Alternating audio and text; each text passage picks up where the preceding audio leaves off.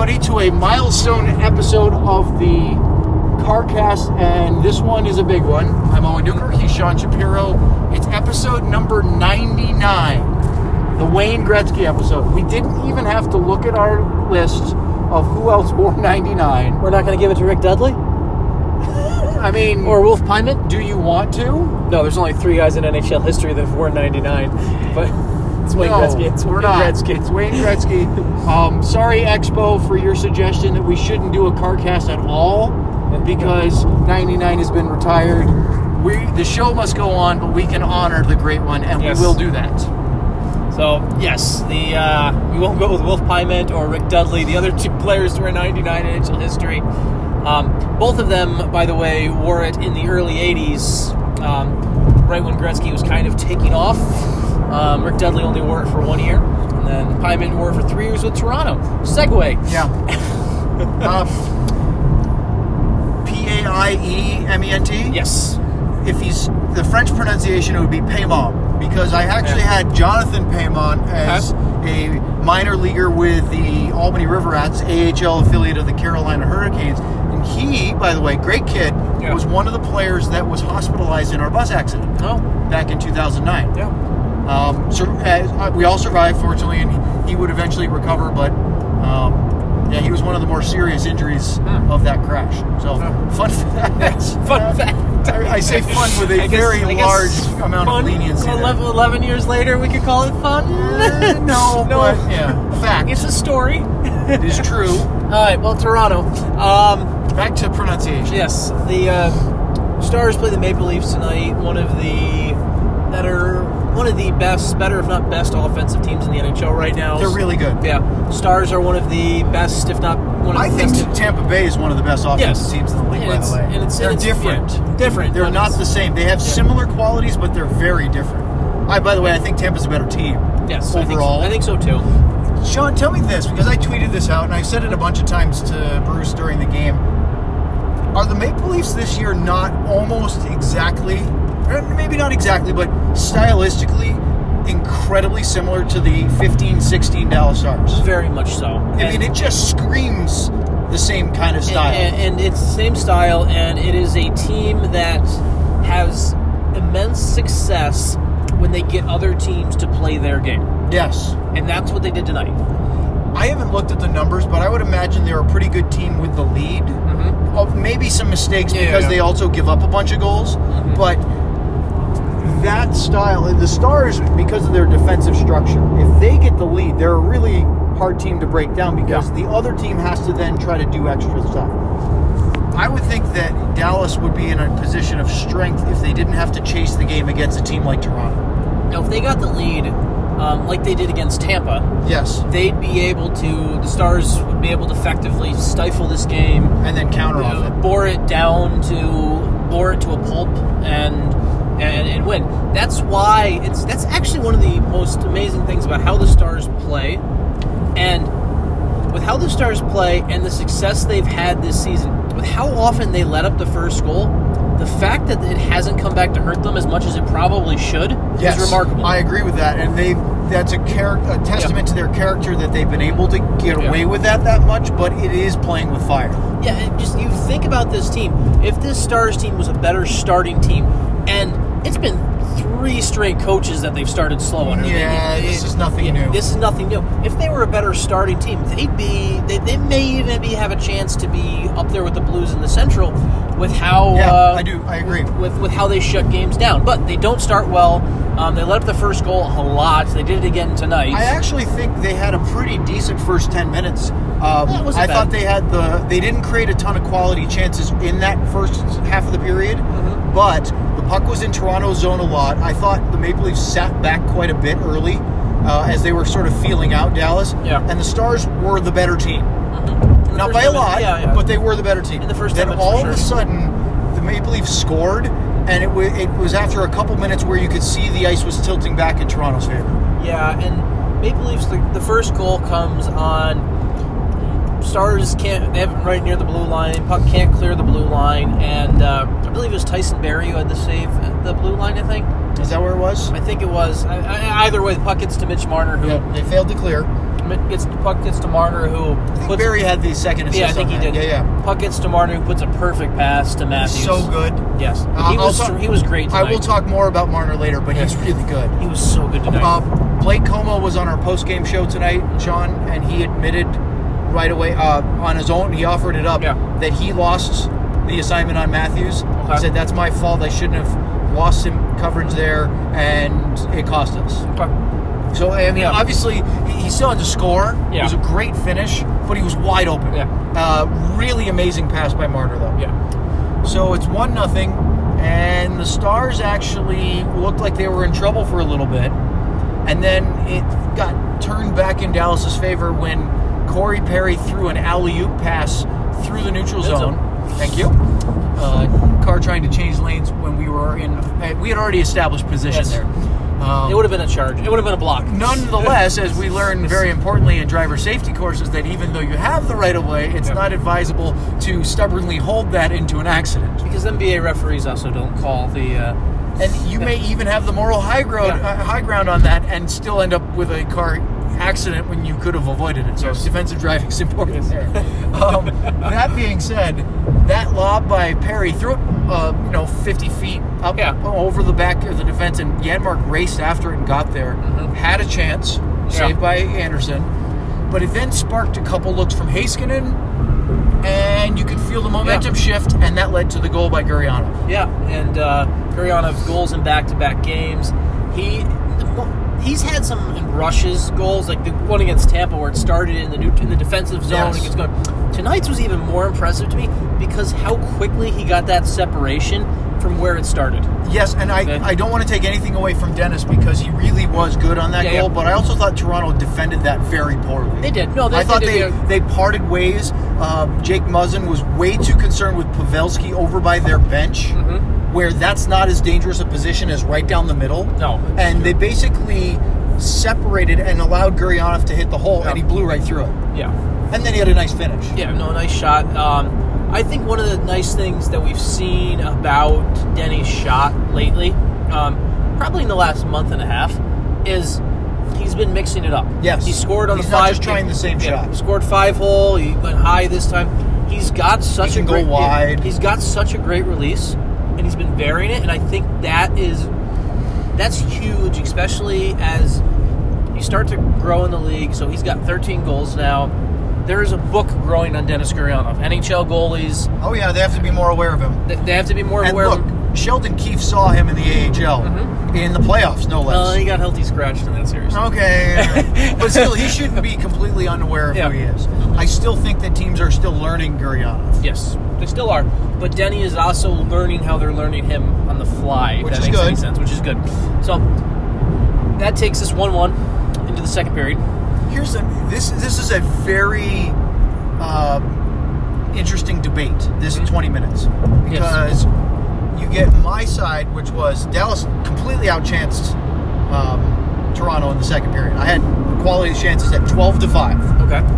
Bruce, and then subsequently Rick Bowness also kind of echoed this and said that they made too many defensive mistakes that led to goals, 2 in the second period, for Toronto. Yeah. When you look at the overall period, Dallas should have scored more for the chances that they created. But I understand where Bones has come from saying, we scored 3, we should be able to win games when we score 3. Yeah. We shouldn't give up 4. He's right, but in that second period, Sean, they lost it 2-1, and they grossly outchanced Toronto in that period. I think the bigger issue in that period is, so they had the chances. To me, that was the type of period where if you're Toronto, you play with fire because you give up chances. Yes. And they traded. They're willing to trade. They're willing to trade. And so that was the period where they got further pulled into playing Toronto's style. And if you're going to get stuck playing Toronto's style, you have to make them pay. And they did that, and they did. That was my whole point. They got sucked in a little bit, but they still had a more than 2-1 advantage in quality opportunities. They blasted them in shots on goal in the second period. They had the puck, and then Toronto would counter and score on the. They were the Maple Leafs were very opportunistic in period 2. Yeah. The first goal was there's an interesting argument there because Zach Hyman had a really good look right away in the second period. And then after he shot it, Bishop made the save, he followed up and actually hit Ben Bishop. Yep. And there was an argument there that could have been called goalie interference. So would that have changed whether or not he was even on the ice, or how the period played out when he would eventually score to make it 2-1? But this goal shot started behind the Toronto net, and pass, and then it's a Hyman one-on-one for a goal. Another really nice pass. A couple nice passes. Then a really... It was almost like the... Matthews one was good. Yeah. Marner's was even better. The Marner pass was almost like that kind of like the wide receiver beating the defensive back, the perfect like over-the-shoulder fade. Like, that's what that was. Like, you have a very narrow window, and he hit it perfect. Yeah, and it was catch the pass, go from Matthews, gain the zone toward the boards, spin around backhand onto Hyman, who, if it's in his feet, then the defenseman catches it. Yeah. It was Marner just... Sean, he's the kind of player that every team should want on their offense, because he's... and Bruce made a great point tonight. He said he's Matt Zuccarello that's younger and quicker.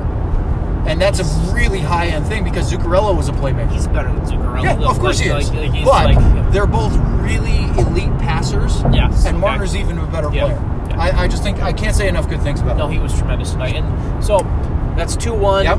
Now, this was the biggest issue for the Stars, because they've come back before and they've battled back before, but the 2-goal deficits were what killed them tonight. Well, think about that. They get the power play. Yeah. Dowling misses the net.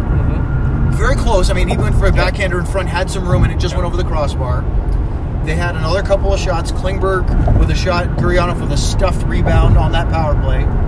And so there are 3 quality chances in slowly lowering order. Yeah. Unfortunately, that was it the whole night on the power play as far as chances created. Power play wasn't good. It was bad. It wasn't. It was. And then how about that play, Como right in the slot, couldn't score. Any one of those ties it. And then you get the turnover by Alexiak, which leads to the Tyson Barrie goal. Yeah, Barrie goal on the kind of hammering it through. Yeah, it was just bad. I mean, look, Johnson hits the post and the rebound kicks out and Barrie drills it. Alexiak had a bit of a rough night. He's played really well lately. The funny thing is, actually, right before that turnover, he had made some really great plays. And I commented on it. I said to Bruce, hey, he's playing really well tonight. And then he turns it over immediately. Like, you couldn't have scripted that better if you were trying to make me look foolish. I thought he had a little bit of a rough night overall. I thought he looked good before. I thought there was stretches where he looked good before that. But I really did. First period, I thought he had some struggles too. But I thought he used his advantage of size and reach very well. So there were times where it looked like he was caught behind the play and was able to recover nicely and get rid of it. And he erased a couple of what would be scoring chances because of that. So it was a mixed bag for him. Obviously, that it's tough when you're a defenseman. One mistake can ruin your whole night. Yeah, no, it can. And so that's the 3-1 lead. Then, so the goal that we thought, if the Stars had come back to win this game, this is the goal where this is the goal you're circling as they go into the third period to cut the deficit down. Radek Fox, great play on the rush, on the rush. Then it turns into a forward check, puts the puck right on Radulov's tape. Radulov scores for the first time in 5 games. 3-2. Good finish. 3-2. They're headed into the intermission with some hope. That's the type of goal that if the Stars had come back to win this game, you're like, okay, that's the goal. Yep. That's the goal. Problem is, they kept the 1-goal deficits kept turning into 2-goal deficits. Well, the problem was that any momentum that you thought was going to carry over to start the third was extinguished immediately because Toronto was out of the gates flying. They were good and they to start. Had a couple of big-time chances right away. Matthews had a 2-on-1 where he had a shot, and then Hyman had the rebound. Bishop made 2 big saves. Heiskanen had the clearance there, too, afterwards. Yeah, I mean, again, it looked like Toronto was just... they wanted it more early in the third period, and they were able to get that goal to double, as you were going to say, to stretch the lead to make it 4-2. What was it, 3.5 minutes into the third? About that, yeah. So that's one where that one is, they talked all about details after the game, and to me that one is kind of details exemplified perfectly because it's a bigger rebound on Bishop, and I'm not saying it's a bad goal on Bishop, but it's a bigger rebound. It was also a bomb from Muzzin from the point. Yeah, but it's a bigger. But the Stars had trouble getting it out before that. Yeah, before they struggled in the puck out before, and on top of that, the Stars are really good at. There's been times where Bishop and Hudobin have had big rebounds this year. Yes. But the Stars do a really good job of tying guys up in front, getting stick lifts, doing all those on that goal. No, and doing all those little things. And those details did not come into play on that goal, where Nylander is able to... He was unmarked. Was unmarked. He's unchecked. He's able to pretty easily, after controlling it off his skate, put it into the net for the 4-2 lead. It was a very nice, smooth play. He couldn't find it. He kicked it forward and buried it in one motion. So it's not as though he sat there and dusted it off. Yeah, but it's a play where if someone... You'd like a defenseman to be on his stick so that even if he's trying to kick it forward, he can't get a stick on the shot, right? If he's marked at all, he doesn't score because either his stick gets tied up or he gets checked and he's not able to get that clean transfer done. But because he was open, he was able to... Exactly. Again, nice play, but one that the Stars did not like as far as the coverage standpoint. Correct. So that made it 4-2. It turned out to be the game-winning goal. Radulov would get his second.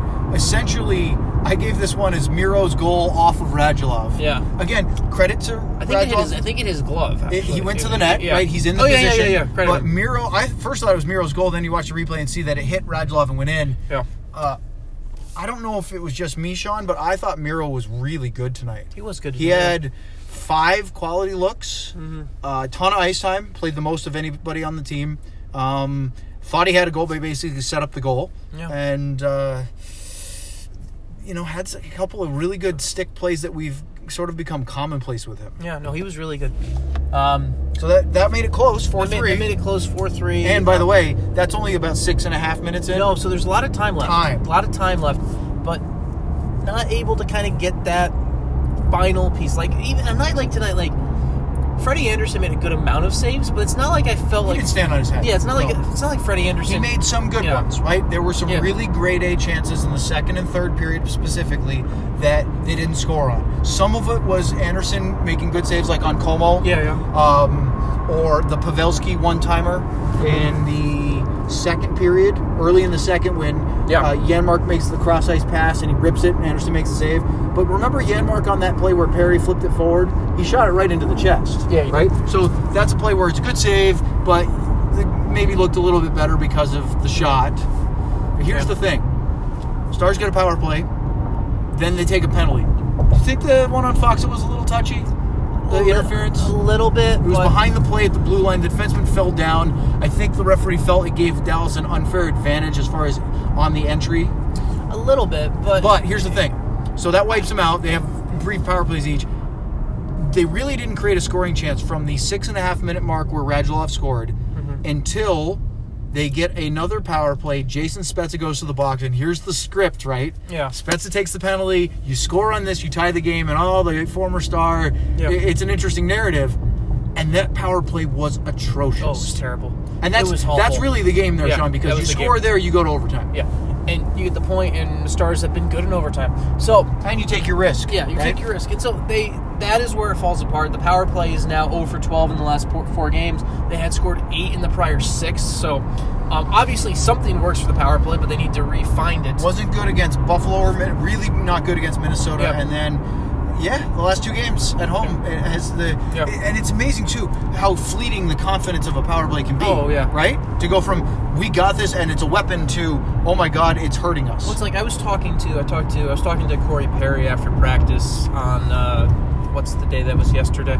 Tuesday. Tuesday. Yeah, I don't know what day it is. Yeah, on Tuesday, and I asked him. I said, like, we hear coaches say, hey, it takes one to get the confidence back.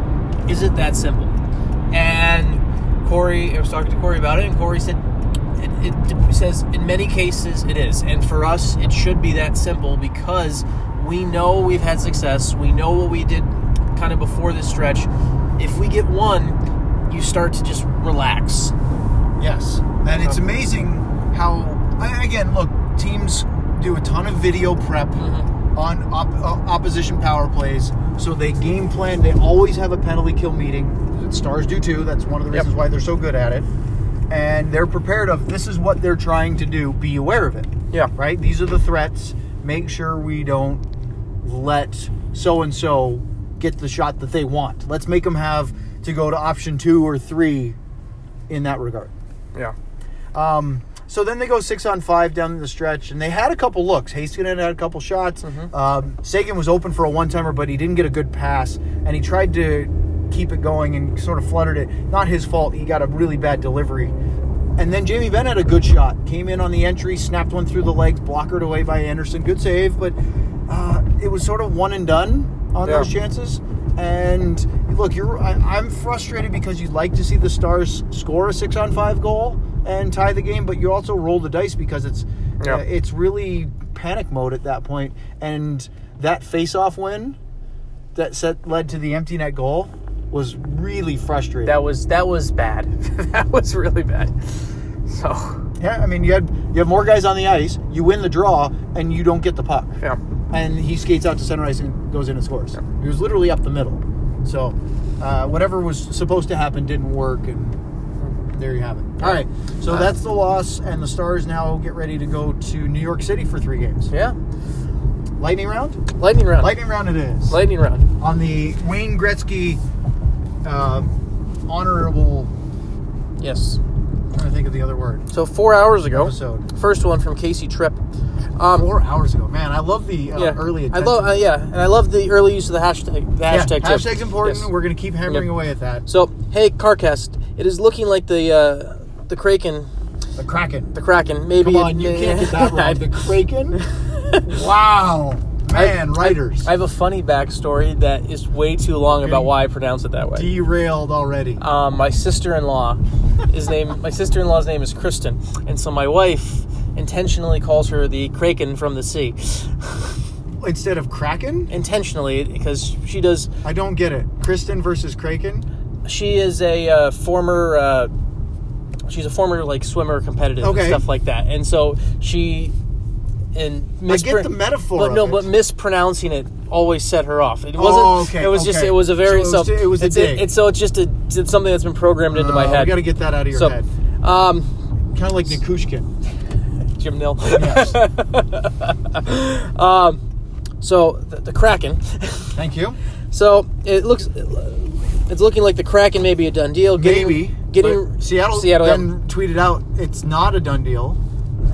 Of course they're going to say that. It's going to be fish-themed of some sort. It's got to be either Kraken or Sasquatch. Those are my two... It's going to be either Kraken or Sockeyes. Did you see the stuff today about the author of the series of Seattle Sockeyes? Yes. That has a trademark and a business based on this? The romance novel.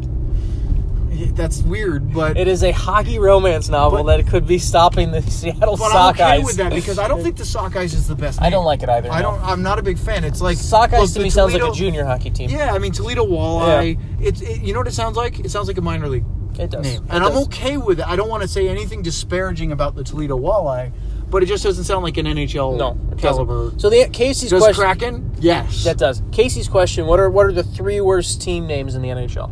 Currently. Ooh, I gotta think about that. I mean, the funny thing is a team like the Canadiens are so generic, but it's actually so historic and traditional that it's wonderful. I mean, so you could argue the same thing about the Canucks, right? It's kind of the same thing. It's another word for Canadian. But I like it because they are Canadian and it's unique. I don't know. Think about this. I'm kind of going through the division in my head. I really like their logo, but the Wild. That's the first one I was thinking of. That comes to my mind. Of the West, I just went through the Western Conference really quick in my head. Maybe the Minnesota Wild. The Wild to me come up first in my mind. When the Avalanche named their team, I like the attachment to the Rocky Mountains, but the Avalanche, I've gotten used to it, so it doesn't really think of it. It's not my favorite name for a team. And plus, I'm not a big fan of the singular plural. Right? The Wild. Like the Wild or Moose. Or Kraken, for that matter. I like the Kraken for the release the Kraken ability. And it's a scary logo. I think it would look really cool. But for me, I've never been it's not a bad one. Like there's not too many bad ones in the NHL, but I just also wasn't the Hurricanes for me were always kind of. Yeah, I mean, look, the Hartford Whalers were a really cool name. Hurricanes, but Carolina does have that, and the Hurricane warning flag is awesome. As their third logo. The one for me was Blue Jackets. Was weird at first. I get it. It's the name for the cannon and actually the it's got a good historical name. No, I get that. Yeah. But that was one again because the old ones are all are so integral, right? With Red Wings and Blues, the Bruins are forever. The New York Rangers are great. Islanders makes a ton of sense. I'm not very negative on those. There are some in other sports that I'm less a fan of. There aren't many NHL teams where I would say to go to say, hey, you need to rebrand your name. Yeah, no, I'm okay. Honestly, if the one that came out first was Wild, I actually think they have a really cool logo. Yeah, it's a well-designed logo. That's what I mean. Yeah. Andrea Brown says, after the kerfuffle in the second... They are appealing to you way too much. Yes, they are. By the way, you never replied to me. Did you like the tweet I sent to you about the Shrewsbury Town PA announcer? I did. So this tweet came out when Liverpool played Shrewsbury Town in the FA Cup 4th round. Shrewsbury Town is this tiny little, I think it's like 5th division team or something. And it's essentially like, let's say, the Frisco Rough Riders hosted the Texas Rangers. Now, I know they're affiliated, and that's a weird, convoluted thing, but just imagine the Major League club game, and that's actually too good because the Frisco Stadium is way nicer than most AA ballparks. Yeah, it is. So you actually have to go to, like, single A.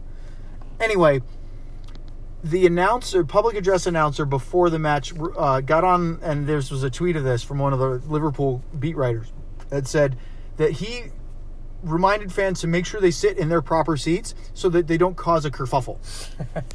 And I went, oh my God, Sean's going to love that. Yes, I do. But you didn't respond to me, and that was hurtful. I definitely loved it, though. Okay. A simple like would have been nice to let me know you saw it. Because I live for that, right? We were so programmed to the conditioned response. Fair enough. Anyway. Fair enough. But so the question actually, I never read the question. Andrew said, when CeCe was called for roughing, I had a Leafs fan comment to me that the penalty was a bad call and Como was dirty, needs to learn to play with skill, and has bad sportsmanship. For God's sakes. Thoughts? Watch the game properly, right? That's fair. Let's leave look, it with that. Como's a physical guy. I thought it was a clean hit. They didn't like it, so they started going after him. Yeah. I thought the referee call was good. You can't, away from the puck or even with the puck, take your stick and gloves and start shoving a player's head down. Yeah. No, that's fair. I agree with you. From SEC 208, the 91, this is just a comment. The section, yeah. Sorry. That's okay. The 91, not so much football. The 91 parade is rolling through town. Aside from Sagan, you rank your 91s. Hall, Stamkos, Tavares, Tarasenko. Jeez. I think Stamkos. Maybe. I mean, Tavares is great. Sagan's great. To me, it's Hall's one of the lower ends of that. To me, it goes Stamkos and Tarasenko 1 and 2 right now. I'm okay with that. And then probably Tavares and Sagan, Hall, maybe even. Yeah. Hall's look again. We're ranking really elite players here, so even if we say Hall is the lowest, we're not saying anything disparaging about his play. Mm-hmm. Yeah. I still think he's not as good as a two-way player as he could be. Jen asks, the press box looked more full than usual. How come? Toronto. That's why. Toronto. The Maple Leafs have the largest traveling media contingency. Well, they just have so many outlets that cover hockey.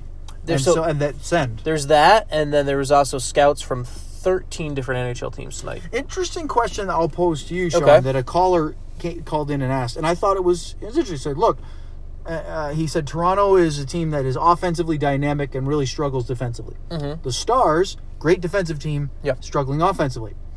Is there a way, since they're not in the same conference, that they could get together and figure out a hockey trade to help both each other out?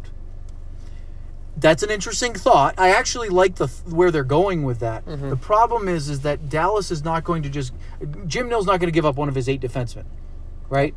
He just isn't. Because, and you've heard this before, he makes that trade, and then the next day somebody gets hurt, and he goes, I wish I had one of those D-men. And also the other thing, too, the defenseman that Toronto would want, Jim Nill's not going to give up. Of course. That's the other thing. But even if you drop down into the second tier, right? Well, they're not going to give up Klingberg, Heiskanen, or Lindell, right? Yeah. They're probably not going to offer Stephen Johns. Yeah. Right?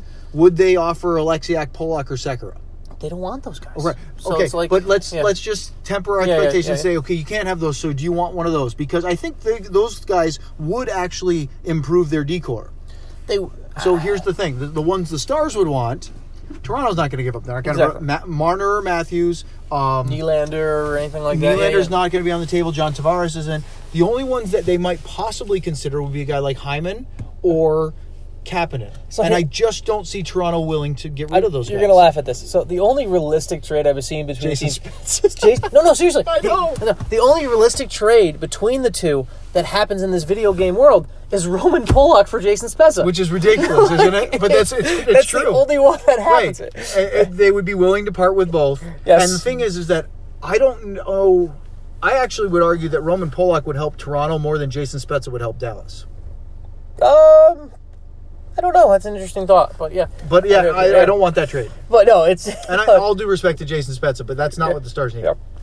All right, so from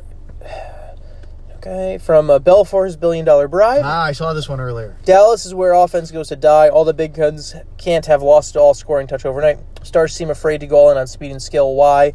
Seems like an ongoing overreaction to the 15-16 loss to the Blues.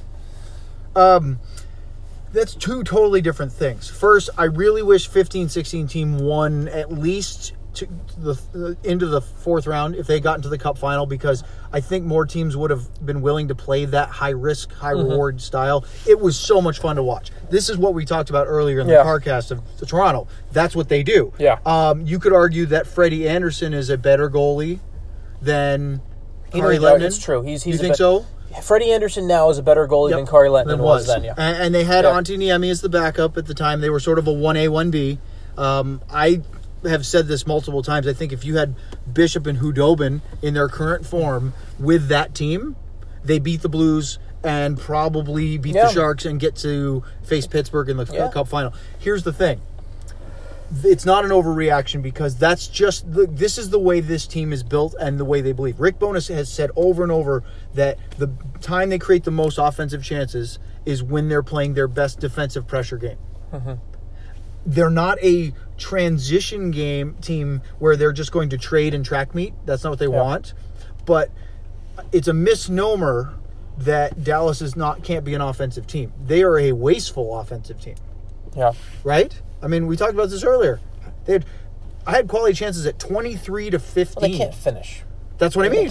They're a wasteful offensive team. If they could score even, a moderately closer rate than Toronto does, they would be one of the best teams in the league by far. One of the other issues with this team is, it would be fun and exciting to see them get up and down and try and go full, let's go guns blazing. I think if this team did that, they would lose every game. I just don't think they have the offensive talent to. And is it the finish? It's the finish. It's the finish. It's the finish, and it's what would happen with just the amount that would kind of the lack of attention to detail on the defensive end that would be lost. I think. I mean, again, Dallas is a good team. Look at their record. No, they are a good team, and they're a team that's competing for, and I believe will be a playoff team. And I think they will, when they get into the playoffs, I think they'll be a really tough out for whoever they face, and could go deep, especially with their goaltending and their defense. They've got to figure out the power play, because even if you're not scoring a lot, you need your special teams to get that 1 out of 3 or 4 to make a difference. Yeah, that would have been huge tonight. It would have been huge tonight, but look, they were better against Tampa than they were tonight against Toronto. Yeah, still a fun game though. From Galapagos, well, that was a poor showing. That put a serious dent in our Jennings' chances. Not true, actually. No, it didn't really. But I guess I'll recycle my question. I guess we missed this one from Monday. Do you all ever watch baseball, and what would it be like if you switched places with Levi Weaver and Jared Sandler? Those are Levi's baseball writer. Jared does I believe he does similar role with the Rangers broadcast? With the radio? With the radio, yeah. Okay, I have actually done baseball before. My first job out of college was actually with the independent Berkshire Black Bears of the Northeast League at the time. Yeah. And that was a fun independent league up in Massachusetts, Pennsylvania, Maine. We had a team in Quebec City, yada, yada, yada. New Jersey, there was a team there. And I had a lot of fun with baseball. It's so, from a broadcast perspective, it's the polar opposite of hockey. Hockey has so much fast action that from a play-by-play perspective, it's really hard to get everything you see and want to say in, and you can't. So you have to pick and choose what's presented because it's so fast. But there's really no dull moments. I mean, there are dull moments comparatively. Baseball is the opposite. You have the ability to fit everything in, and you have to pay. It's like the difference between a 100-meter dash and a marathon, or even like a 2 or 3, a 5K or something like that. You've got to hit your cadence right. Yeah. What would happen? I mean, I love baseball. I could do it. I could cover baseball and I could write about baseball. You've done it before. I've done it before, and it's a sport that I enjoy, but I also wouldn't enjoy the schedule of it. That's the biggest problem I had. Yeah. So when I finished my first season, Sean, I said to people, asked me, do you like doing that? I said, yeah. The best thing about baseball is that there's a game every night. So no matter whether you've had a good day or a bad day, there's a game, and it's great. The worst thing about baseball is there's a game every night. Yeah. You have very few days off. Road trips are 2 weeks at a time, so you're gone for a long period of time. You're in each city longer, which means you can explore a little bit more, whereas hockey, sometimes you're in and out really fast. But at the same time, it's not conducive to having a home life during the season. No, it's a really long season. And I have a lot of respect for baseball writers and media who do that, because I couldn't cover baseball as far as the schedule for. You could. It would be hard to have a family at home. No, yeah, like just personally, I. That's what I mean. I couldn't either the way with my family. If I was single or unattached, didn't have kids, that's a different story. Yeah. But you're not home. Like, for example, the year I did baseball, I felt like I never did summer things. No cookouts in the backyard. I rarely played golf. Now, I could have probably gotten into playing golf on the road or something or during the day, but I was also working in our office. It was a small team, small operation. Yeah. I felt like I didn't do all of the things that I normally would do in the summer because I was working 14-hour days all the time. Yeah. So, again, hey, it was a lot of fun. It was one of the most fun sports seasons I've ever been a part of, but I was also exhausted afterwards. Yeah. Moving on. Larson asks, am I crazy, or did the FCC line take a lot of face-offs in the offensive zone tonight? Did you notice this a bit as well? They did take. I don't have the numbers in front of us. But it's just this general trend. Yes. It was more of a matchup thing too.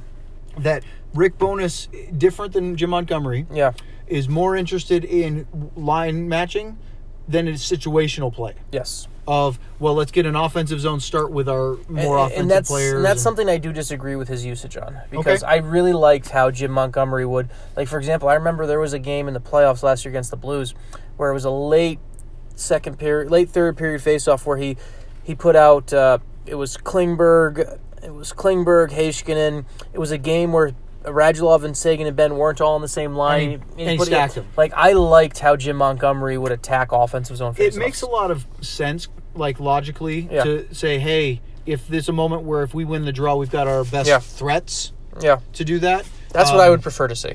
I like that situationally, but at the same time, I also really like Bones' style of rolling and balancing his forward minutes a lot, whereas Monty was a little bit more staggered. Top line guys were playing more than the bottom six guys because he said, look, frankly, they're just going to get more minutes. Yeah.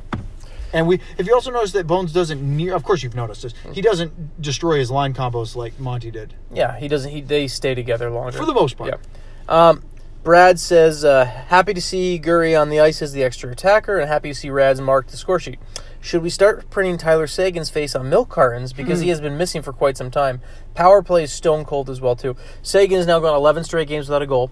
He had a couple looks tonight. Second streak this season of 11 games without a goal. That's amazing. It's funny, too, because he could have been the overtime hero if Jamie had passed instead of shot. Yeah. He was wide open, but Jamie scored, so you really can't criticize that. I mean, Tyler went to the All-Star game. His points aren't bad. It's not just him on the power play. No, but it's not just him. It's the setup to get to that shot. But it is whatever the application is, it is not the production that they have, especially as a goal scorer for Sagan.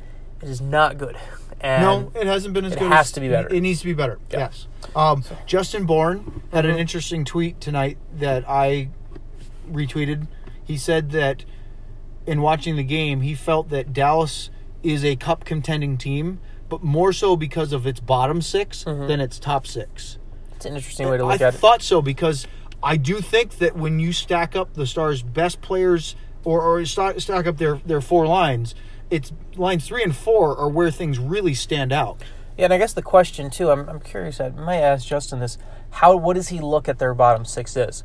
Because does he look at usage? Does in time on ice? Does he look at how does he look at the guys on those lines and say, wow, compared to our third or fourth lines, that's a real strength? Yeah. I'd be curious. You're a colleague. I'd probably reach out to him. I think you should add that to your Shrap Shots. So I've got a picture for this next one, which is good because we're parked. Seems like we always have great chances and can't seem to finish. We already talked about that, but Huluzy Taxi said they'll throw in Hypnotic Donuts as their favorite donut spot. And this is the donut. They sent us the picture. How do you even... Is that bacon? It looks like it's bacon and bananas and peanut butter. Oh, no, thank you. It's the evil Elvis, it says. I'm not a big fan of bacon on pastries.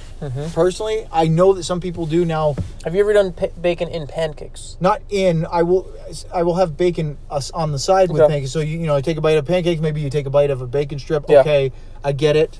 I'm also not a big fan of the maple flavored donuts. Yeah. Even though I really like maple syrup, and I'm a huge real syrup snob from Maine, or of course, if you're Canadian, you know that there's a massive maple syrup conglomerate in Quebec. Yes. That's almost all of where it comes from. And there's a huge story behind that. I won't waste the time now to talk about that, but it's almost like a cartel of syrup in Canada, which is so Canadian, isn't it? That is very Canadian. Yeah. All right, we have a question from Parker. Pavelski 1 goal in 18 games, Sagan 0 and 11.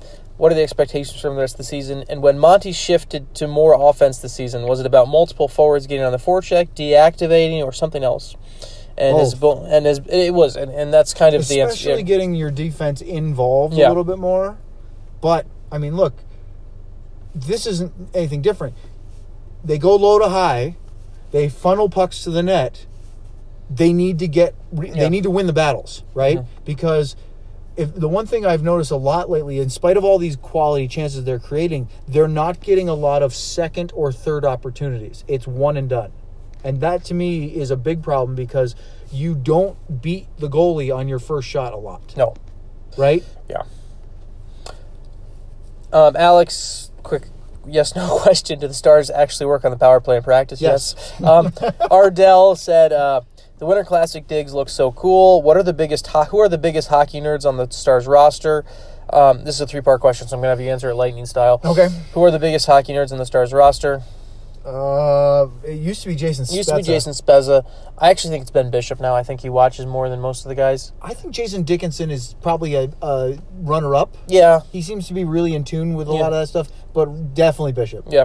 Do you think the players understand how much the quality of media content matters to the fans? And is this a good group to interact with? When they mean quality, they mean coming from what the time and the focus of their answers and it being available? That's probably, I guess maybe that's the question. Yeah. Some players, and this goes to every team, some players get it more than others. Some players do it more out of obligation. I think some really enjoy talking shop. There are some that like to sit in the locker room and talk hockey with anybody. Yeah. There are others that do not. That doesn't mean that the guys that bolt aren't necessarily bad interviews, and they might give you good answers, but they don't always want to do it. I do think in general it is a good group to interact with, as to answer that question. I don't have a lot of perspective with other NHL rooms as a all the time. You know what I mean? Like you go into visiting teams' rooms when they're in town, you get the bite here or there. I think the Stars are a decent room, but here's the thing. This is more of a league-wide thing. I don't think as a league the players sell the game enough. No, they don't. I think they need to sell it more. We talked about this the other night at the All-Star game. Hey, this is the Wayne Gretzky episode. Yeah. The Great One talked about how important it was for him to always go to every All-Star game. He went to 18 of them. He was thrilled to be there. He answered all the questions. He did all the media stuff because he knew how important it was to the league. And I think that when the best player in the game does that, it sends a message to everybody else. Yeah. Don't you? I mean, put it this way. I've heard stories, and I'm sure you have too, of Gretzky learning the names of beat writers and asking his PR staff or others ahead of time so that when he was first introduced, he knew who they were. Yeah. How many guys do you think do that kind of effort to learn guys none. and set those that kind of relate? Learn the guys that ask for players. Not many. Say, hey, what's this guy? Hey, nice to meet you. I'm Wayne. I mean, that's special. It is, and I just think that for whether you like him or not, Ty Domi knew that he could chirp guys, or Theo Fleury was the one that I'm actually thinking of, not Domi, but Theo Fleury said I would always give great quotes because I knew that it helped sell the next game. It would fill the stands. He said I learned it in junior hockey. When I would say something that was a little bit more personality-wise or colorful, it would always be packed in that next game. To me, that is a huge part of it. He has a really good book, too, by the way. It was a really wonderful book, wasn't it? Yeah. All right. Stars Potter, what's better, 520 goal scorers on your team or 230 goal scorers? Not even close, 520. Yes. Balanced scoring and having a variety of attack is way better than having a top-heavy 2. Yeah. Robert asked one where he initially didn't have the CarCast hashtag attached to it, but then replied to it. Oh, man, you saved yourself, with Robert. CarCast, sorry. And he should apologize because you know better, Robert.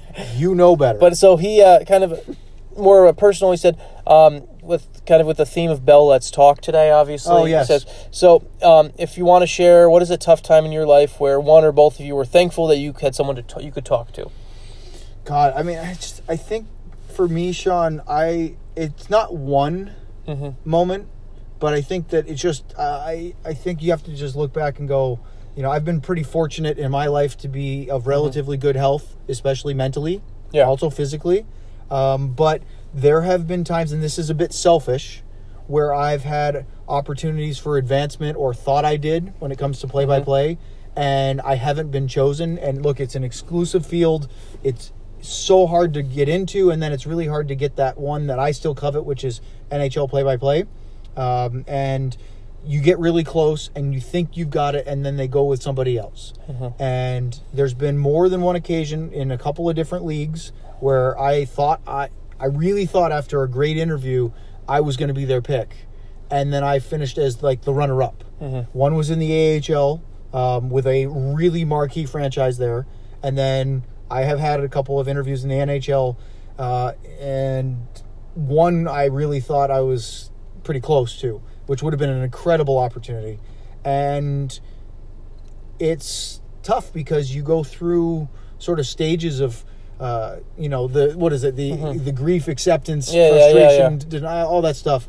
And you have to have your support structure. So I don't have a specific one, like, boy, I was really on the edge of a breakdown. But I've definitely had my moments where I've been, mentally frustrated or upset or downtrodden. So, Well, for me, one of the big ones was just kind of the more specific. It was I got laid off, and that was I've been there too. I had the job where I got laid off. I got told my job was no longer there, and I basically, because it was kind of at the point of, I don't know if I'm going to be able to stay in this industry or not. And there was some other being able to talk to some people, and that was just being able to talk it out with people and realize that it's okay to be human about things. That was huge. Like that's a big thing for me. That was so. You should never, and I know there's a stigma still there, and it shouldn't be, but you should never be afraid to ask for help, because sometimes just talking to someone like a counselor can be a huge difference. Unfortunately, not enough people get help, whether it's with people they know or people that they, professionals, and it should be treated just like going to the doctors. But it's not always like that. But therapy is important, and you shouldn't feel any worse about yourself by doing it, because when the alternative is not getting better, it should be a no-brainer. Unfortunately, it is not. Yeah. I think we had a couple more, but we kind of touched on all those topics already. So I think we're going to close out with that. Yeah, it's a nice way to finish. Yeah. So if encourage people that to get help if they don't like to or need to. And on maybe a slightly happier note, Sean, you get to go to New York. New York, I've got big trip. There's going to be gonna some good bagels. I was going to say, pizza. What are the big food things? Because New York has great food. So, I mean, for me, the big thing is I'm probably going to eat a Taylor ham, egg, and cheese every morning. On a bagel. On a bagel, of course. Why ham over bacon? Well, Taylor ham. Okay. Big fan of the Taylor ham. You could go both ways, though. Yeah. I don't mind the bacon, but... Mix it up. Is ham your first choice, or is it because it's their ham? It's the Taylor ham. Okay. I'm a big fan of the Taylor ham. All right. And I don't get me wrong. I'd eat the ham and cheese, too. I either get it on the either on an egg bagel or an everything bagel. Gross. Absolutely gross choice. I don't mind the egg bagel as much, but the everything is disgusting. Everything bagels are tremendous. My wife loves everything bagels, and I feel like I smell it on her breath for the rest of the day. You're probably eating it, so you don't have to deal with it like the rest of us, so shame on you. No, I'm a big fan of the... I like a good plain bagel, but I really like the multigrain. Okay. With a bunch of different grains, and the whole wheat with grains all over it. I like the sesame seed bagel. Fan of that. I'm not a big fan of the salt bagel. Salt can be a little overpowering. Yeah. Especially if you're going sandwich. I don't want to go over... It depends on the schmear, too. Gotta have a good schmear. Always important to have a schmear. Things about New York that I miss that you can get is the bagels, yes, the delis, the pizza. I make some at home that's close, but you can't get decent Chinese food around here. That's very huge, difficult. It's so good there. Good Chinese food, and then the other thing, and then you can find anything in New York. Yeah, you can find everything. Oh, you have one that you like to go to in Jersey. Oh, in Jersey, I'm on Saturday. There's a place called Rutt's Hut that I'm going to go to that has tremendous. It's a little dive bar that has tremendous hot dogs. There you go. Place as a kid, because I grew up in New Jersey. Place that we would go to as a kid on the weekends sometimes to get hot dogs, and the type of place that I've been in there since as an adult, and I realize why we only went in the middle of a day when I was a kid. Because it's an absolute dive bar, starting at 6 p.m. But the hot dogs are worth it. There you have cash only place. Better than the ones in Montreal at the Bell Center. Ooh, that's those tough. Those are tough iconic. To beat. Those are tough to beat. And the great things about the Bell Center hot dogs in Montreal, you can just eat as many as you want. You can go Joey Chestnut. Yeah. And they just keep pumping them out. Just keep giving you. And that's why so I've done an AHL broadcast from Bell Center. It was really fun. Great hot dogs. And I don't know if you've actually indulged in this. I'm sure you have. But I actually had great cookies. Oh, okay. In that from the media room at Bell Center. And every time somebody talks about going to Montreal, I say, oh, you know what? Try the cookies. Have you tried the... And they're like, no, it's just these hot dogs. I said, well, they had cookies, and they were really good. I don't know if it was in combination with the hot dog, or maybe I just wanted something sweet, but I enjoyed them at the time.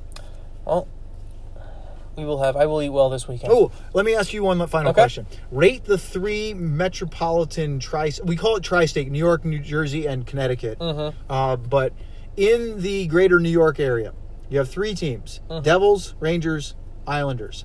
Which building is the best? Well, so for this trip, we're going to Brooklyn. That's right. This will actually be my first trip to Barclays. Ever? Because they were in... they were at the Coliseum? They were at the Coliseum last time. That'd be great. So... New facility, but built for basketball. From what I've seen from it, it's very similar to watching a game at AT&T in San Antonio. Yes. Where it's off-kilter. It just doesn't fit It just doesn't fit. You never went to Time Warner Cable Arena in Charlotte, did you? I never made it there, because that was the same thing. The Bobcats play there. Yeah. Are they still the Bobcats, or they go back to the Hornets? They're the Hornets, I think. I think they were the Bobcats when I was there with the Texas Stars. Yeah. But the scoreboard's off-center. Yeah. The one side has retracted seats, so you literally can't sit at that end because it doesn't wrap around because they were extended out for a basketball floor. It's just not made right. So of the three places, I don't know the press box setup for Brooklyn, so I'm not sure. But I heard it's freezing. It's New Jersey is the worst. You're so far up top. Really? You are. It's not an old. It means it's the newest built. But where people are, I've heard people higher up than American Airlines Center. Higher up than Edmonton, which is higher than American Airlines. American Airlines Center is not close. Yeah, no, it is. I think people overly complain about the press box being high. In Dallas, you mean? In general, in most places. Yes. I think New Jersey is the one place where it's legit. MSG is the tops of this. Which is funny because I have a fellow hockey parent on our kids team who's from Connecticut, has come to Dallas last year or so, less than a year. Yeah. Went to the Islanders Stars game and said, "Wow, American Airlines Center is so nice and clean. MSG is a dump." Because it is old. It is old. And it's not. It's kind of dingy. Yeah. But it's iconic. Yeah. Is that why you overlook all the? I don't know. I like the places. eccentricities? I like the places with character too. Just like I like the Saddle Dome. The Saddle Dome's a dump, but it's got character. Well, Joe Louis Arena was a dump but at the end, but awesome. Yeah. So maybe that's what it is too. But so you go MSG 1, probably MSG 1. If we're at Barclays Center incomplete because you haven't been there yet. Yeah, but I would put the Coliseum too, just because of the history there. Too. Yeah. So. All right. I wanted to know, and now I know. There we go. Everyone, we'll talk, 10 days? Like, when is the next home game? You ready for this? Yeah. So, a week from Friday. Today's Wednesday. Yeah. Okay. February 7th. Oh, my God. Against the Minnesota Wild. It's the front half of a back-to-back with a travel game to St. Louis the next night, yeah. Which is the first of 3 meetings in the month of February between the Stars and Blues. But that's the next home game is that Friday. Wow. But there's only 3 games between them because they do the 3 and 4 in New York, and then they come home for a couple days off. So yeah, if I don't see you, I'll see you. I'll see you.